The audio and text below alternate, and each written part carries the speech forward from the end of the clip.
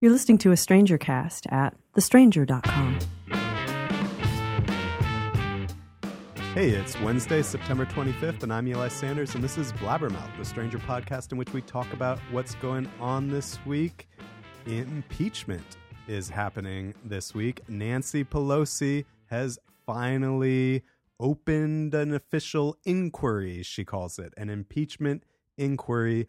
A lot is involved. A lot is going on, and we are going to talk about it with Rich and Katie. And of course, imagine what Dan, ITMFA Savage, would be doing right now with this news. After that, we will return to our conversation about vaping-related illness and death.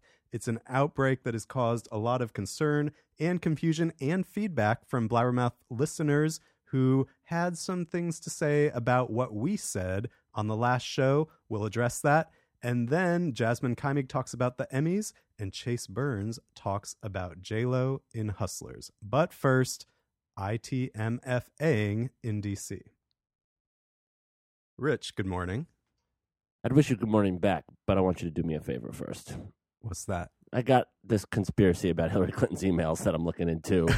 And, you know, if you want your good morning, I just want some assurances that maybe you're going to look into this weird CrowdStrike conspiracy. Yeah, well, you know, you are a great role model to me and all the people I know. You know what? I'm going to send Bill Barr and Rudy Giuliani to say my good morning to you. Good morning, Eli. Katie, hello. Merry Christmas, Eli. I am sorry for Dan that he cannot be here on Impeach the Motherfucker Already Day. I know. It is, it's really too bad. The analogy that Dan himself, I think, had embraced was Dan Savage sitting in a bathtub waiting for impeachment dom Nancy Pelosi to allow him to cure his impeachment blue balls, which I think maybe today, finally. Well, we'll see. I mean, I think we're going to be probably talking about this for a while. Do you think Mike Pence is like a little bit excited? Not like what does that super... look like? What does it look like when Mike Pence does like his one eyebrow lifts a little bit? Yeah. I think he just bloats a little bit more. He just extends. He burst out into spontaneous prayer. The thing that I love is that today we can catch people up, for anyone who has managed to miss all this, in just 2 sentences. I think that is the reason that this is now moving really fast. So sentence 1 is what Trump did. You could never get the whole Russia investigation into one sentence, but this one you can. The president of the United States got on the phone with the leader of a foreign nation, Ukraine, and pressured him to investigate his rival for the presidency in 2020. So he enlisted the help of a foreign power to interfere in U.S. elections. He openly colluded on the day after your father, Rich, Robert Mueller, had testified before Congress about the whole Russia collusion thing. What does that tell you, Eli, about crimes? High crimes. It tells you that if you get off, if you evade punishment for a crime, you're likely to, if you're the president of the United States, try a similar crime the very next day. Right? I mean, that's the gall of this. Is that he's like, oh, I'm exonerated, total exoneration. Great. Listen, Ukraine, I got a proposition for you. You want your missiles? I got a guy who I need investigated, happens to be my chief political rival's son. I was just welcoming the arrival of Law and Order Rich, Prosecutor Rich, on this ITMFA day. If you don't get him for the crime, they'll just do it again. But it is true in the case of Donald Trump, it seems. And so Nancy Pelosi this week got on board with the rest of the Democratic caucus, or not the entire Democratic caucus, but a burgeoning cohort of the Democratic caucus in Congress, and said she is opening an impeachment inquiry. And along the lines of what you're saying, Rich, what do you know? The next day, which is today, we got the transcript of the memo. The notes. Yeah. Yes, the reconstructed rough transcript. You don't know what's been disappeared from the transcript, but the reconstructed rough transcript of President Trump's call with the newly elected president of Ukraine, in which he pressured him to investigate Biden. And that's all in the released transcript. And now it sounds like Congress is going to get the whistleblower complaint, which started all of this, where someone in the intelligence community who has been watching Trump's call with the president of Ukraine and some other things. The whistleblower complaint involves not just this call, but a pattern of things. was trying to blow the whistle on this. The intelligence community is required to give this complaint to Congress. They haven't, at the direction of the White House, it sounds like. But now that Pelosi has started an impeachment inquiry, it sounds like they're going to get at least some of the whistleblower complaint. They're entitled to all of it. So hopefully they will go for all of it. And yeah, like you were saying, Rich, the lesson is when you bring the law down on the lawless president, as Nancy Pelosi puts it, you get some results. On someone like Trump, on a mob boss, if you tell him he can go this far, and without repercussion, then he's just going to go a little bit further and try to press his advantage. This seems like we might have a RICO situation here, which would actually sort of the perfect metaphor, because he is an Atlantic City sort of mob boss character, where it will be this thing that was actually sort of small in the breadth of the corruption that is connected with him, but maybe this will be the tax evasion. This will be the thing that takes him down. Hopefully. Right, the equivalent of Al Capone going to jail for tax evasion. Right. Yeah. Well, again, I think it's that it is easy to communicate in one sentence. The President of the United States put his own interests, his own electoral interests above the country's interests, and leaned on the head of a foreign power to interfere in our elections. After we've been talking about foreign interference in our elections for the last 3+ years. Well, and the difference is he did it as a president and not as candidate Trump, right? That's another big difference between this and the Mueller investigation, which you could also reduce into one sentence, which is the president colluded with Russia. The president's campaign team colluded with Russians to influence the election in 2016. However, the no collusion thing in that case was very effective. And Mueller actually ended up in his way affirming that, and Barr actually got up at the podium at the Justice Department and said no collusion. Yeah. But here, Trump released the transcript that proves the memo. The memo, the reconstructed transcript. It's important just because people on MAGA Twitter are saying, like, look, they said that, President Trump asked 8 times and the transcript proves it's not 8 times. So they're seeing this as a word-for-word thing of what Trump actually said. And parts of it do seem pretty close. I mean, the memo basically does the thing that he did with Comey and Michael Flynn, where he's like, I hope you can let this go. But it goes a little bit over the line. It says, I want you to do us a favor. Yeah, and what he's saying to the president of Ukraine is, I hope you cannot let this go. Yeah. Because Ukraine had dropped the investigation into Joe Biden's son because it was seen to be baseless. Right. I mean, the thing is, he's going to spin this just like he shouted no collusion. He'll shout no quid pro quo or whatever it is. And it'll probably satisfy his base. And that's really fucking sad, but that's probably what's going to happen. However, so far it has not satisfied Senate Republicans who yesterday, and I think this is one of the unnoticed big deals of the last 2 days, yesterday, they unanimously joined Senate Democrats in calling for the release of the whistleblower report. So that's new. That's really big. The entire Senate is unanimous in wanting the full whistleblower report to come out. So if that continues... Well, and the whistleblower said that he wanted to talk to the Senate and House Intel committees. Mm-hmm. So she or whoever the whistleblower is trying to get the story out however they can, regardless of whether or not the Director of National Intelligence releases the complaint. I keep hearing that Congress has just like 2 weeks left in its current session, and I'm wondering if Nancy Pelosi and the Democrats will just go ahead and send up articles of impeachment just on this. She's already made the case that just from what we know, the president has violated his oath of office and broken the law by requesting the help of a foreign power to interfere in a U.S. election. That's illegal. It was illegal in 2016, and it's still illegal. And they could send that right over to the Senate and keep working on the other articles of impeachment if they want.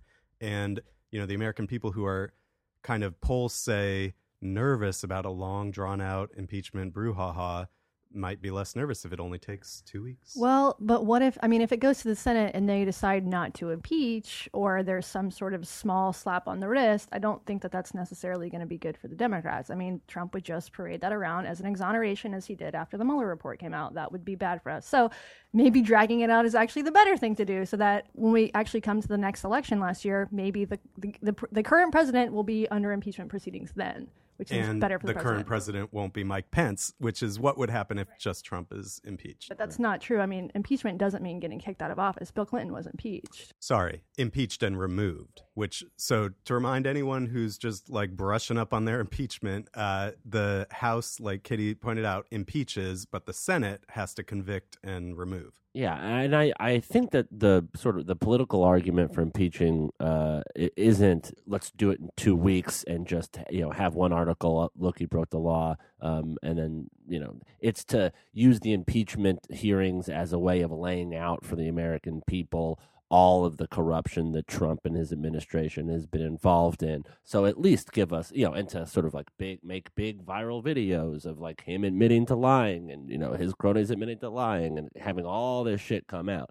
And so it seems like it would be a missed political opportunity for the Democrats to just throw one and go to, throw one up to the judiciary and then break for lunch. All right, let's talk about how this is going to affect more than just the Democrats in Congress, the Democrats who are running for president, a number of whom are in Congress, but really they're in Iowa. So first of all, Joe Biden, who is at the center of this whole thing, right? Like Trump is trying to do a redo of his crooked Hillary stuff where he trashes the Clintons for being corrupt through the Clinton Foundation and blah, blah, blah. And his corruption kind of looks less bad by comparison if the other person is corrupt too. So now he's trying to manufacture this thing where Joe Biden's son was corrupt in Ukraine. It's been disproved so far, the allegations that Trump is making anyway, but he's trying to gin it up. And does Trump getting caught red-handed, with his hand in the election collusion cookie jar, whatever the metaphor is, does that create sympathy for the Bidens? That's not my impulse, but I might not represent the average American voter. I mean, so Hunter Biden, Biden's son, took this job in 2014. He served on a board of a natural gas company in Ukraine. He was getting $50,000 a month. And it didn't look good. It didn't look good at the time because Joe Biden was involved in foreign policy working with Ukraine. It didn't look good to the point where the New York Times editorial board wrote a piece basically condemning him for taking this job. So I don't think this looks good for it. There's been no proven allegations of corruption, but just in terms of the optics, it doesn't look good for your son to have a job, $50,000 a month while you're working in this field, in this capacity as well. And if this were, the Trump children, I'm sure that those of us on the left would have a problem with it. So I think that he's sort of rolling in the shit here, down with Trump. It is the Trump children, by the way, who are currently benefiting from their dad's office. It looks good for Warren, though. I mean, I say Do you she's think the so? real I was winner. wondering whether all this would drown out Warren's policy talk. It might, but she's sort of the anti-corruption candidate, I think, in some ways. I mean, her work with the Consumer Financial Protection Bureau, she's sort of, I think, placing herself as the real anti-swamp candidate. So I think that this is good for her. I could see Biden's team turning this into, kind of what you said, a big sympathetic martyrdom. Martyrdom from Biden. It also puts in the American people's mind, who is worried about nothing except for electability, that Trump thinks that Joe Biden is his actual rival and he's the one getting dirt on him. And so that must be the one he's actually worried about. And Joe Biden is trying to embrace that. He says this is happening because I'll beat Trump like a drum. Right, yeah, That's his favorite new phrase. Beat Trump like a drum. Very good. Really resonates. It resounds in the way a drum resounds. Mm-hmm. We're doing metaphors, Joe. Mm-hmm. I think I think it's great. Actually, for Joe Biden, if I was him, I'd be doing exactly that. For Warren, it's good because she came out for impeachment real early, and she was like, I read the whole Mueller report in a day on the plane, and unlike any of us, unlike anybody else, and I am a lawyer, and I would try this case, and so it aligns with what she's been saying. So I think it's pretty good for both of them, but I predict no change. All right. Well, we will see. Can I just do one note? I mean, just to add, in addition to the idea that this is catching on because and the dominoes fell too quickly, just because we're doing more metaphors, because of you can say what he did in a single sentence. Congress also broke for recess in August, and all of the indivisible activists and a number of people who have been stuffing offices for since Trump got elected, have been giving all Democrats hell for if they weren't coming out for impeachment. So they did feel, pressure and all of these Democrats dropping and coming out for impeachment. Some credit is owed to those activists. Good point. Next, we are going to return to the outbreak of vaping-related illness. You ever have that feeling, Rich, that you pay a lot for crappy quality? Yep, and I don't know where it comes from. It's the American condition. It's late capitalism. That's what it is. You told me that. I've been talking about it. Do you want to hit this or at Everlane? Too early for you. That doesn't happen. No, we're talking about T-shirts. No crappy quality. You upgrade your go-tos and your style and make Everlane's classics your new favorites. Everlane only makes premium essentials using the finest materials without traditional markups. They want you to know what you're paying for and why, so they tell you their real costs and are radically transparent about every step in their process, from the materials they use to the ethical factories they work with. No matter your style or preference, Everlane's clothes look better, cost less, and last longer. Because Everlane sells directly to you, their prices are 30 to 50% lower than traditional retailers. Essentials, like their cotton crew t-shirt, are exactly what they should be. Versatile, simple, stylish, and made from quality materials. And when you hold them up to the light, you can see the threads connecting like all of the universal associations that bind us to one another. That was deep, man. It's very cool. Also, they make some nice pants. I'm wearing some Everlane pants today. They got a little stretch in them. It's kind of freaky. Pants keep stretching. It's not too big pant. Did you just body shame me? No, a pant. I'm in awe of your pants. Panting. Right now, you can check out our personalized collection at everlane.com/Blabbermouth. Plus, you'll get free shipping on your first order. That's everlane.com/Blabbermouth. Everlane.com/Blabbermouth. Lester Black, welcome back. Hello. Glad to have you here with Katie to talk again about the outbreak in vaping-related illness and, in a number of cases, deaths. We had a good conversation about it on our last Blabbermouth 2 weeks ago, and we had some feedback about that conversation. We've also had a lot of developments since then, so we're going to talk about both things. Let's start with the feedback. David Wayne in the Blabbermouth Podcast Facebook group writes, "Much as I love Blabbermouth, I can't let that piece on vaping go without comment. It is not the case that all vaping-related death and disease is happening in states where cannabis isn't legal. They're happening all over the country, with 3 of the 6 deaths being in California, Oregon, and Illinois, all states where pot is legal. Also, not all of the cases of lung disease were vaping THC. Some were nicotine only, and some were both. The number of cases may also be underreported, as no one has been thinking to ask everyone with lung disease if they vape. Now that they're doing that and going back and checking past cases, it's likely they'll find many more. It literally only takes 5 minutes to check the very reliable CDC website to find out what's actually going on. The reason so much of the world is going to hell in a handbasket is because people ignore things that it doesn't suit them to hear. I get it, you like vaping, but that doesn't mean you can ignore the risks." Fake news. Hello, Fake David. Stern talking to from David Wayne. It in only the Facebook takes group. 5 minutes. Yeah, Lester. Do I you know about know. the CDC? I It's do. .org, I think. I No, actually .gov. linked to that same website he's linking to in one of the stories I've written about this. And I would point out that I think, maybe it sounded like we were writing off this health crisis, but we did talk about one specific case that did happen in a legal state, the case of a man dying in Oregon. And it is accurate to say that the majority of these cases are connected to cannabis vaporizers. There's some, like this commenter says, that are cases where people were using e-cigarettes, nicotine vaporizers, and there's some where they're using both. But the majority of these cases do appear to be connected to THC vaporizers. And it's also true to say the majority of the cases do appear to be connected to the black market. That's not to say it's not happening in the legal market. It is. There's the case in Oregon, there's cases in California, and there's even more cases in Washington since we last talked 2 weeks ago. We're now up to 6 or 7 cases in Washington. So it's happening in legal states. It's happening in illegal states. It's happening with pot vape pens. It's happening with e-cigarettes, the non-pot vape pens. And what is the tally that we're at right now in terms of both diseases and deaths? We're up to 9 deaths and over 530 cases. The commenter is correct to point out, though, that that number might go up because they're kind of going back and looking at health records from the past few months. And since this is gaining awareness, there's likely to be more people who are going to come forward. So, yeah, we're at 530 cases and 9 deaths so far.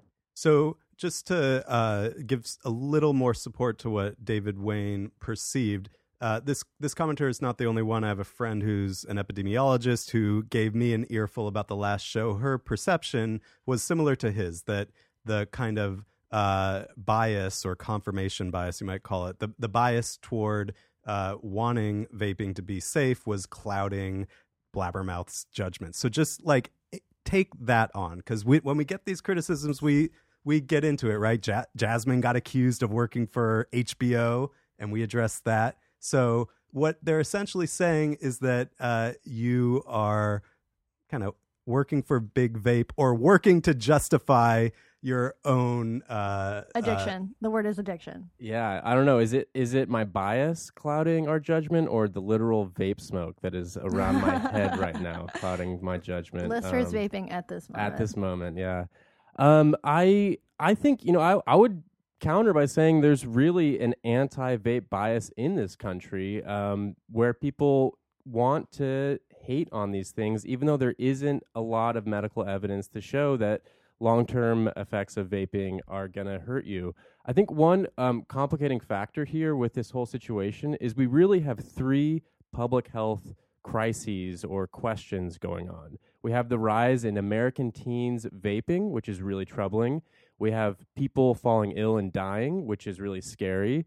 And we have the questions of, do you get sick from vaping in the long term? And in that third one, we really don't know. But we do have a lot of people who are nervous about vaping. Well, I think we do need to point out, though, in the short term, there are a significant number of people, over 500, who have gotten sick and or died from vaping. So there is this big question now about short-term effects. And then we're talking about vaping THC, and we're also talking about nicotine. So there's not any mystery about the long-term effects of nicotine. Well, smoking nicotine. Smoking nicotine. There's a I very mean, if you big go to the difference, UK, right? they literally tell smokers to vape. Yeah. They say this is safer. Right. Safer, and so at the same but time, not without any risk. But at the same time that, like, let's say, like, so Massachusetts today. So Massachusetts announced a total ban on selling vape products, right? And the CEO of Juul just stepped down. Juul has not, as far as we know, been implicated in any of these deaths. Juul is actually Big Vape, right? Yeah, Juul Not is actually Big Lester. Vape. Right. So Massachusetts and other states are instituting these bans, and they're still selling cigarettes. So for smoking cessation, for public health people, it is crazy to me that you are banning the substance that has been shown to help people stop smoking. I mean, Rich isn't here right now, but Rich is an example of this. Rich is a proud member of the vape community. He wears a fedora. I don't know if people know this, but Ray wears a fedora and he vapes.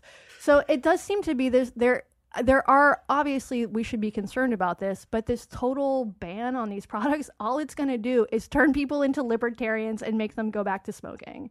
And I would point out that I am very concerned about this health crisis. I've written many stories about it. We're following it very closely. And what I'm most concerned about is the fact that we still don't know what is getting people sick. We're having these policy discussions before we really know what is getting people sick. Is it the mango flavoring in a Juul that's getting people sick? There's no evidence that it is. Is it vaping in general that's getting people sick? There's really not evidence. There's evidence that there's additives that are getting people sick, and I'm very worried and curious about what those additives are. Right. So, I mean, the thing to do would be to regulate this more. I mean, in Washington State, it is not illegal to put vitamin E oil in your legal vape products. That's bad. There shouldn't be it's a fatty substance. You should not be putting this into your lungs. But it's still legal even in this state that's trying to regulate this. But instead of saying, we're just going to regulate more and find out what the fuck is in these things, states are banning them entirely. Well, let's go back to kind of the bottom line that everyone who is concerned about this is probably thinking about. It's, should I continue vaping or not, right? That was sort of the question that we tangled with at the end of the segment 2 weeks ago. And a lot has happened since then. So let's just come back to that. Like, Lester, you vape, right? Are you still vaping? What do you say to someone who's like, should I keep vaping? Yeah, so the advice 2 weeks ago was put down the black market vape pen and look at what is in your legal vape pen. In Washington State, at least, and in most states with legal cannabis, they are required to list every single product that's in that vape pen. And like I said 2 weeks ago, you can get cannabis vape pens that have nothing in them but pot. That is the product that I'm still, 2 weeks later, still vaping. I'm still comfortable to vape these products. I am very worried about our regulations in Washington, though, because like Katie mentioned, we don't actually ban vitamin E oil. I don't buy vaporizers with vitamin E oil in it because you look at the ingredient list and make sure it's not in there, but it's still legal, and so that's worrying. So I think the way we need to confront this crisis is by looking at evidence of actual harmful chemicals and making sure those are not in these products rather than jumping to the conclusion that we should just ban them outright. Katie, do you vape? I'm on a vape break right now, and it has nothing to do with this crisis. I just am taking my first marijuana tolerance break in the last 20 years, although I did fall off the wagon this weekend. I did not vape. But so I'm not currently vaping, but when my tolerance break is over, I will be vaping again. And I, like Lester, there are products that I know and trust and brands that don't put these additives in their products. So I'll pay a little bit more for my vapes, but I will continue. Okay. What do you think, aside from your reporting, like what do you think is a good source of information about what's going on with the vaping related illness outbreak? He's also on Twitter. thestranger.com. I think actually Leafly has done a really good job. David Downs and Bruce Barcott over there have really dived into how these illegal markets are functioning. They're following these vape cartridges from China to downtown LA where they can buy these additives to actually going to the streets. So they've done some really good work. I mean, I trust the New York Times, but also if you look at the national media, they're really getting confused because this is a difficult situation where we have multiple different types of products. If you read the New York Times, you frequently see them mixing up e-cigarettes and THC vape pens and conflating the two. And it really, there's a lot of moving parts to this. Like I said earlier, we have multiple different health crises. The rise in teen vaping is a huge problem, but that's not what's killing people. Yet somehow we're responding to this crisis of people dying by banning mango-flavored Juuls because that's what the teens are using, but that's not what's killing people. I keep having a flashback as we're talking about this, and it's not really a flashback because I wasn't alive for it, but I've sat with Dan Savage long enough to have it embedded in me, right? So here's the flashback, and I will preface this by saying it is not exactly the same thing. But when you talk about the onset of the AIDS epidemic, right? This scary thing's happening. People don't understand it very much. And the criticism in retrospect is that the government didn't move fast enough. Public health officials didn't sound the alarm fast enough. They weren't strong enough in their statements about what people should do and not do. And so I'm thinking about, okay, well, moving forward to this, which is not the same exact thing, but people are dying. It seems like they're in a kind of damned if you do, damned if you don't thing from your perspective. Like, they can't know immediately exactly what's causing this and exactly what's going to happen if you do X and Y, but they can see this outbreak that's happening and they can see the death data.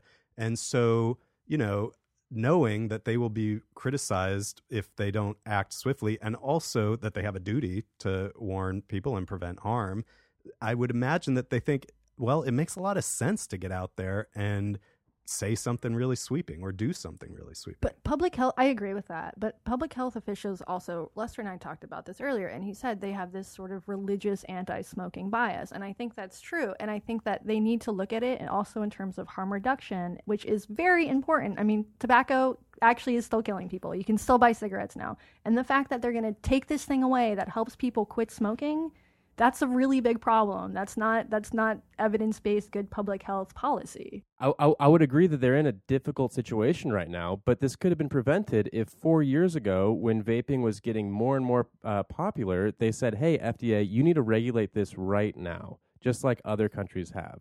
that was the moment when they should have been doing that. And now that we have these deaths, they're now coming around and saying, hey, we should ban these.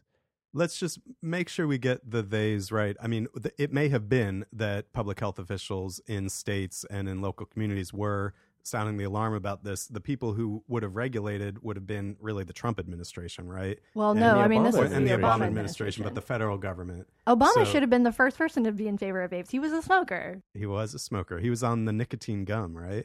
One more thing on the damned if you, damned if you don't. It's an interesting case in states with legal weed, like Washington, where our Department of Health is actually involved in the regulation of cannabis. They're involved in the regulation of cannabis vaporizers.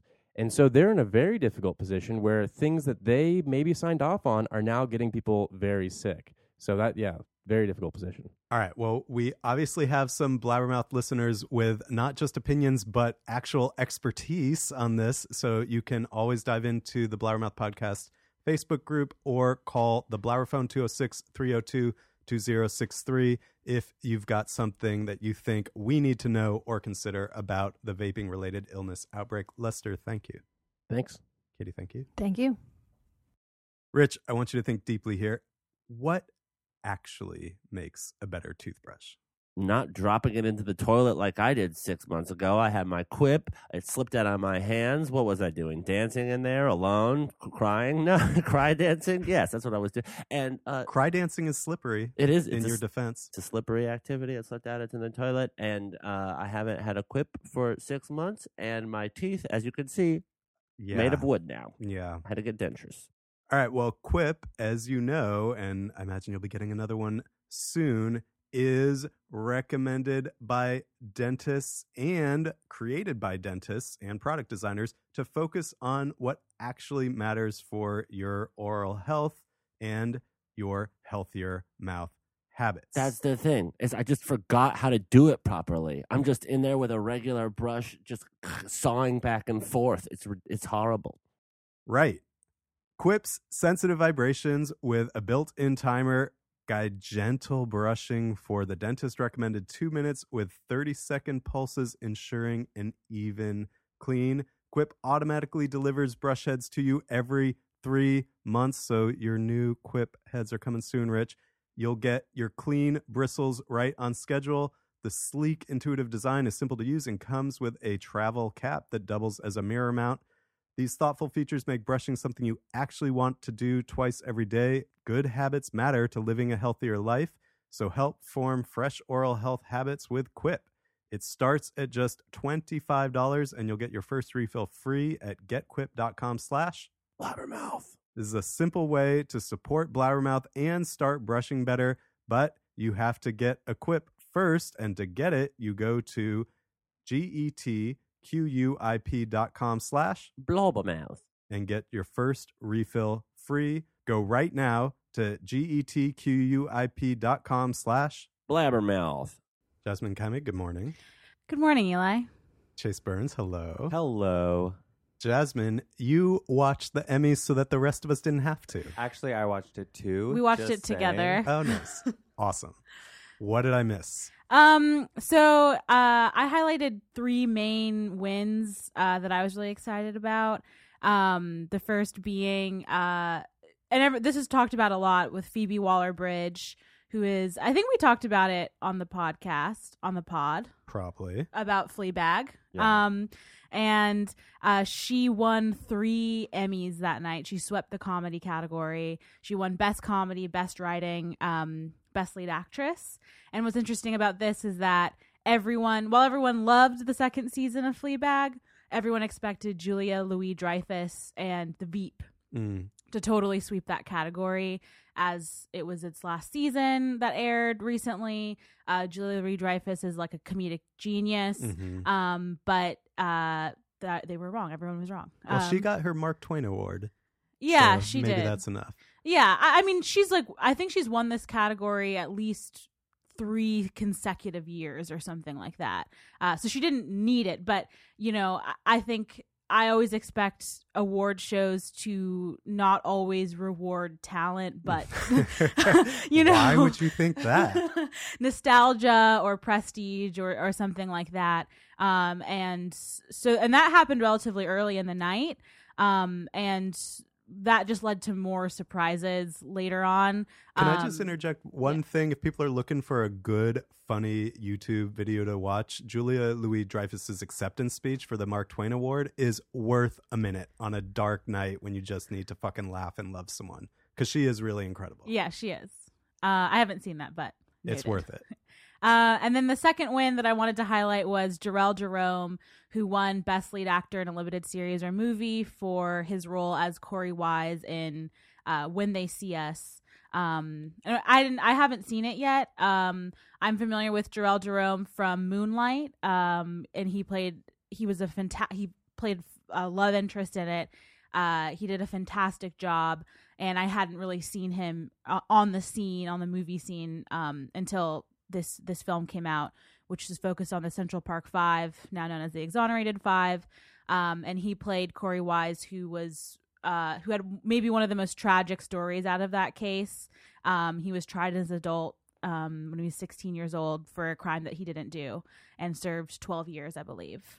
And so Jharrel Jerome is the first Afro-Latinx actor to win, and he is also the youngest person to win this award. So that was incredible to see. And then the last one that I wanted to highlight was Billy Porter winning lead actor in a drama series.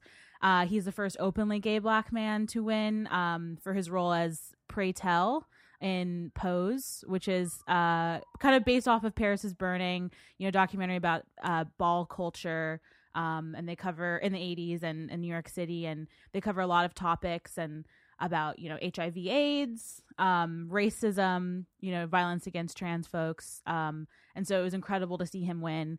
And he quoted James Baldwin in his speech, and he was wearing this amazing hat. And, I think he's on his way to an EGOT.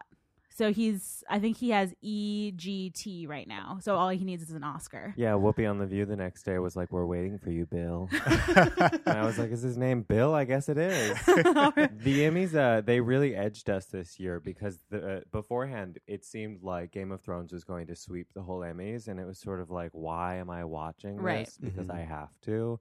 But then they turned it around, and it felt like the first awards show I've watched in a while where you were like, oh, every single one of these people I agree with. Right. But it also was a total British invasion, so maybe I'm not being patriotic.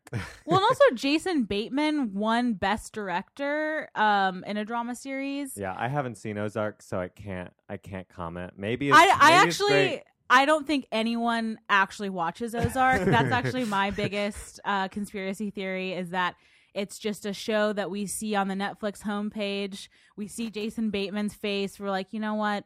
I'm going to watch another episode of Great British Bake Off. And I was just going to say that. I was like, everyone's on Netflix watching Great British Bake Off. Good for Netflix. Yeah, they got one. They got one. Good for the Emmys for listening to Blabbermouth when it comes to Fleabag and Pose. Obviously. Right. And then quickly, I just wanted to mention that both Michelle Williams and Patricia Arquette used their platforms to advocate for women of color and trans people in their speeches, which was pretty astounding and cool to see. So yeah, it was an interesting night. I didn't hate it. I normally sometimes watching award shows, I'm like, what am I doing? But this felt, I was really enthused by a lot that happened.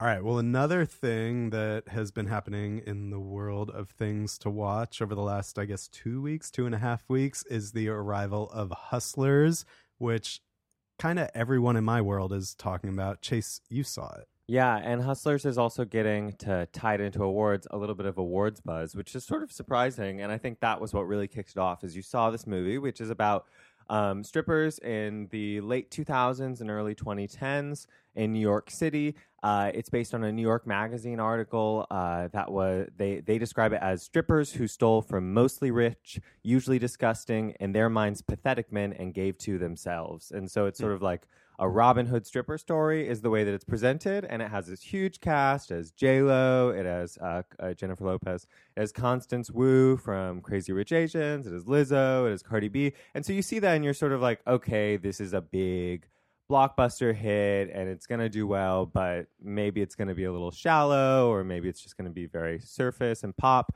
But it actually is, it's surprising. The performances are very strong. People are mostly talking about J-Lo for winning awards. I think, in my opinion, that might be a little premature, but she could definitely, I think she might win a Golden Globe. What is it about J-Lo's harsh? That was harsh. Yeah. What is you know what? She deserves it. I'm not being rude. What is it about J-Lo's performance that you think, even if it didn't move you as much as others, what do you think it is that has people talking about Oscars? Is it just that it's not horrible? No. I wrote a piece out today. I'm like very much in defense of J-Lo.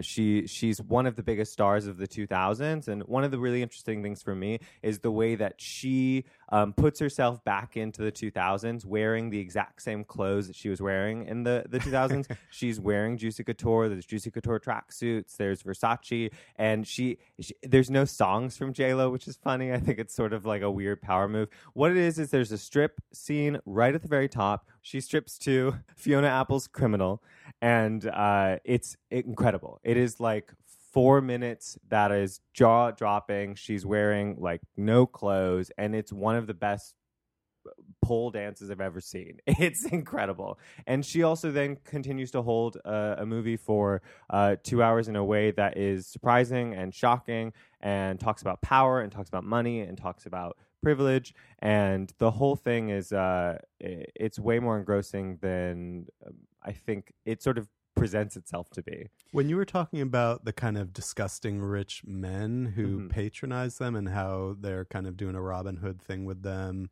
but disgusted by them, I thought, oh, is this a kind of bank shot way of jabbing? I just thought Trump immediately. Well, he is referenced in there, and it's centered around the 2008 financial crisis.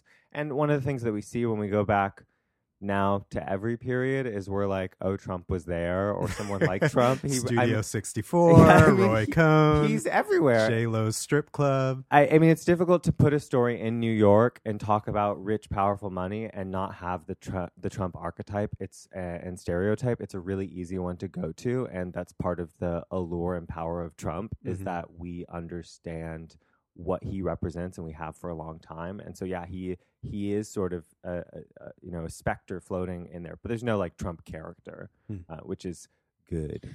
Please tell me that there's at least like a T-Pain song or some Lloyd. I got it. Like some early Usher 2000s. is in there. Okay. Like Usher's literally in the movie and plays himself. And so I think that was the thing that was really spectacular and engrossing to me, is that for me, I felt like I saw the 2000s really clearly for the first time. We've reached a period where the 2000s are starting to become vintage. I know that you sort of wince at that, but once something's 20 years or older, it is vintage in the world of resale. And so going into next year, 2000s vintage. And so you sort of tip over in this point where you're seeing those Juicy Couture tracksuits and you're going, oh, these are the things that we're going to associate with this decade, which is funny, but we're gonna, when we look at 2007 in 50 years, it's gonna be fucking Usher and J-Lo and Juicy Couture and many other things. But that was the decade. Some Paris Hilton. I'm ready. Hilton. I'm so ready for it. Bring back those tiny bags.